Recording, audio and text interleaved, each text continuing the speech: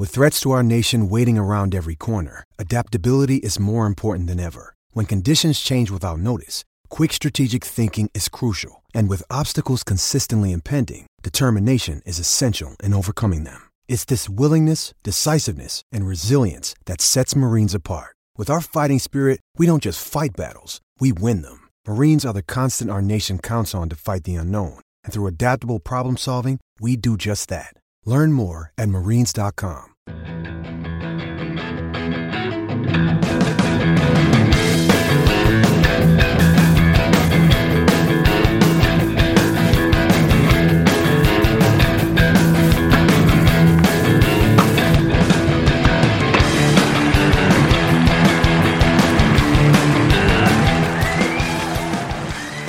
You're listening to the Tennis.com podcast, and here's your host, Ed McGrogan.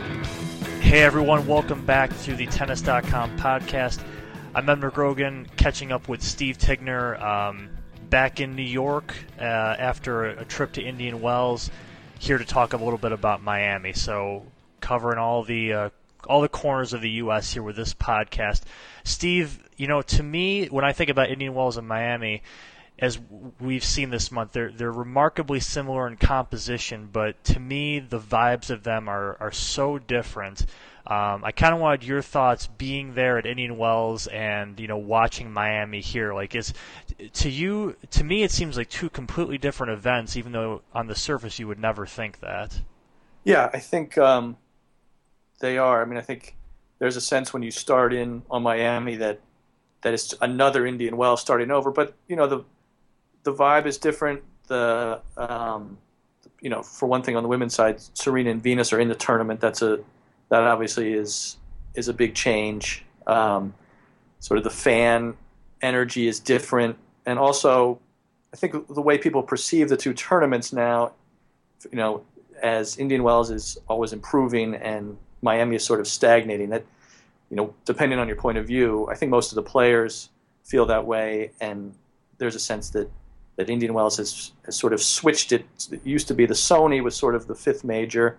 The bigger one in Indian Wells was sort of a warm-up for that. Now it feels like Indian Wells is the fifth major, and Miami's become a little bit of an afterthought. That momentum has become, I think, just more apparent.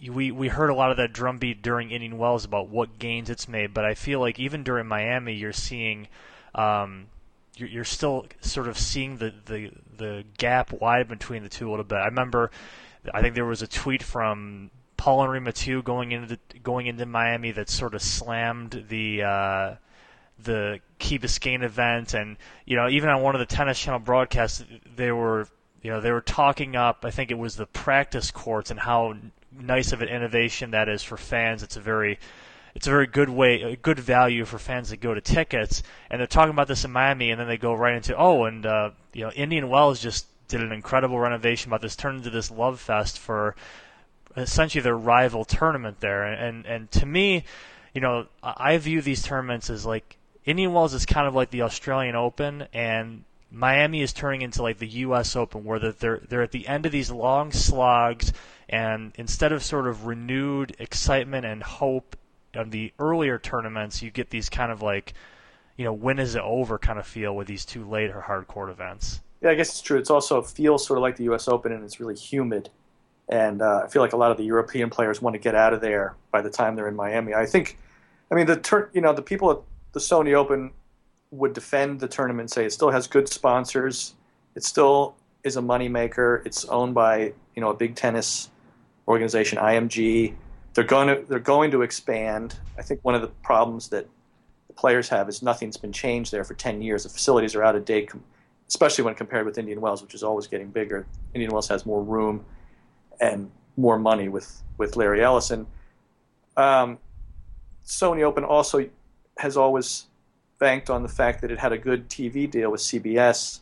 That seems to be ending and to going to ESPN. So that's another thing that may make you think. It feels like the Sony Open needs to be revamped, and they're trying to do that. But right now, they seem to be sort of, falling a little further behind Indian Wells every year. And I think you're right with the comparison with the U.S. Open. Just the feel from a lot of the European players, and the American players have said this. They when they get ahead on a European player in Miami, they get the feeling that they feel like they're in good shape because that player may start thinking about getting out of town because those people have been in the U.S. for a month, and I feel like that's what happened yesterday. Could have sort of explained some of the lopsided scores yesterday. Tsonga, Gasquet, Wawrinka really didn't look like he wanted to be there. I think there's a sense that it does feel like it's the end of something rather than building up to something. Getting ready to cash in their dollars for euros. Exactly, yeah. I got two questions, sort of theoretical questions, that I wonder if either would ever actually come to pass. I know, and both have kind of been discussed, but I don't know how realistic either is. The first, which I feel like I've heard from a few people, is that the U.S. Open would actually entertain sort of renting itself out into Indian Wells for maybe once every 5 or 10 years. I've heard that a little bit. I don't know if that's more wishful thinking than anything. The other one that I know has been discussed in the past, but it doesn't seem like is going to go anywhere, is if Miami would ever consider going to clay, in that it leads right into the clay circuit. It would kind of differentiate itself a little bit more. It has a huge South American, fan base. Players are, I think that's a tournament they target, and that would make a lot of sense heading into Europe. Do you think either of those would ever actually happen? I can't imagine the U.S. Open leaving New York and taking place anywhere else, just because of the sponsor money and the amount of people that come to New York, the amount of money they can charge for a luxury suite in New York. It's just all a different level, financially. And even the TV ratings, one of the reasons CBS paid a lot of money in the past for the U.S. Open was because it may not get huge ratings around the country, but it always does well in New York City. And that was a big deal to them.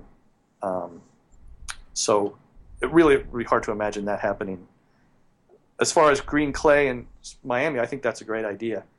And for the reasons you say, it leads into the clay season. There's a history of not red clay, but hard-true in Florida, and I think that would make sense.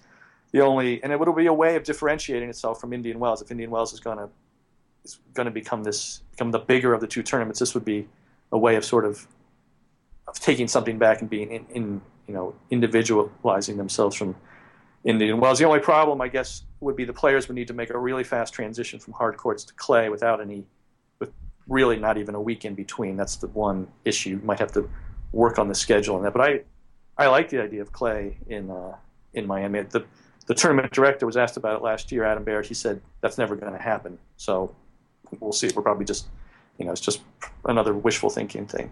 Yeah, probably just for the podcast talk. Yeah. So you referenced a little about yesterday in Miami, Tuesday, for whenever you guys listen to this. Tuesday in Miami turned into this really sort of the U.S. version of the second Monday at Wimbledon. It was kind of a really stacked day with so many players, so many really Grand Slam champions on the card. A few of them go down. Wawrinka, Ferrer, not a Grand Slam champion, but he goes down. A lot of the matches are happening today, so I want to talk about Thursday's matches, so this doesn't age so quickly. On the men's side, you have Rafa plays Raonic, you have Dolgopolov plays Berdych. Maybe some thoughts on those matches, but also I think I want to really touch upon, Dolgopolov, back-to-back really strong tournaments, really big tournaments, of course. Does the dog have staying power, I guess? Yeah, watching him yesterday, he got ahead on Wawrinka. Wawrinka really didn't look like he was into it. But then in the second set, Dolgopolov, he's got everything except really closing ability. He's always struggled with finishing off matches that maybe he should win. And we saw that even against Nadal in Indian Wells when he almost gave that match back. But then he kind of went off the rails in the second set against Wawrinka, and it seemed like it was going to be the same old story with him. But he came back and won the third set. He jumped out to a good lead in the third set. I feel like if he's a guy who's going to be able to close out what he starts, and it's a whole different, you have to consider him in a whole different way. And right now he's doing that. So we'll see. It's a tough matchup against Berdych. Berdych you would think, overpower Dolgopolov, and Berdych has had a good year so far. This will be a big win and a kind of surprise win for Dolgopolov. Yeah, I was thinking about Berdych a little bit. He's going to pass on the next Davis Cup tie, which actually next week for the Czechs in Japan. That wouldn't be very big news necessarily, except for the fact that the Czech Republic has won the title 2 times in a row. So Berdych clearly is putting his focus more on the tour. And to me, if you want to think of how this tennis narrative has developed this year, with Wawrinka winning the Australian Open, and certainly not the degree of a stranglehold that the big 4 guys have had in recent years, it would kind of be the ultimate coda to the hard court season if Berdych ended up winning what would undoubtedly be like a break, the title in his career. He's won a Masters before, but nothing to this level. We've said that a lot. Berdych would have to go through most likely Nadal. That's what I want to get to next. Nadal plays Raonic, and we just looked up Rafa's record against Milos, and Milos is pretty young, but he's already lost 4 matches to Rafa. Yeah, you would think, or I would have thought Raonic would have given Rafa trouble in at least one of those matches, just because on the right day, Raonic should be able to beat anybody with his serve, but he hasn't won a set. The last time they played was in Montreal in the final. Milos's home country, and Rafa beat him 2-2. And this is a fairly slow court in Miami, so you have to take. And Rafa has looked good so far, much better than he did in Indian Wells.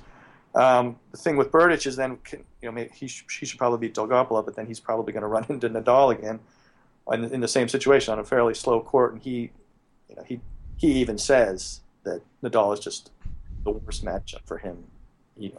Berdych in the past has pretty much gone into their matches saying he didn't really expect to win, that he'd rather play somebody like Federer or maybe even Djokovic. So we'll see. That would be a big surprise if Berdych can knock off, if he plays Nadal and can knock him off.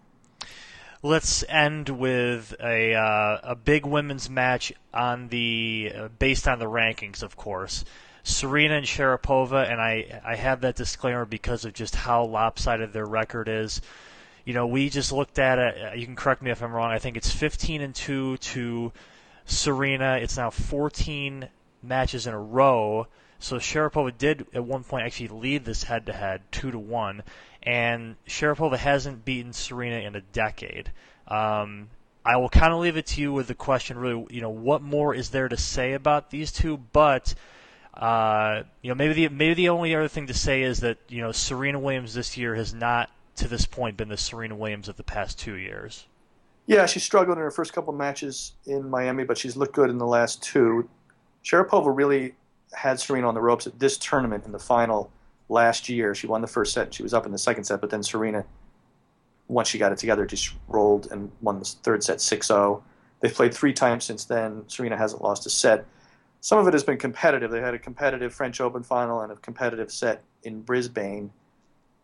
Based on their form right now, Sharapova did look good against Kvitova, but she's been getting used to a new coach this year. Based on their form, you don't see any reason why this would be any different. The result will be any different than what we've seen in the past. Yeah. Good. Well, we will we'll catch up a little later on what ends up happening here in Miami. Next week we move into Davis Cup. For more on Miami, of course, Pete Bodo's down there, so you'll be checking out his reports on Tennis.com, of course. Steve, thank you, and thank you everybody to listening to the Tennis.com podcast. This is Ed McGrogan once again. You've been enjoying Tennis.com's weekly podcast. Thanks for listening. For all the latest news and events, head over to Tennis.com.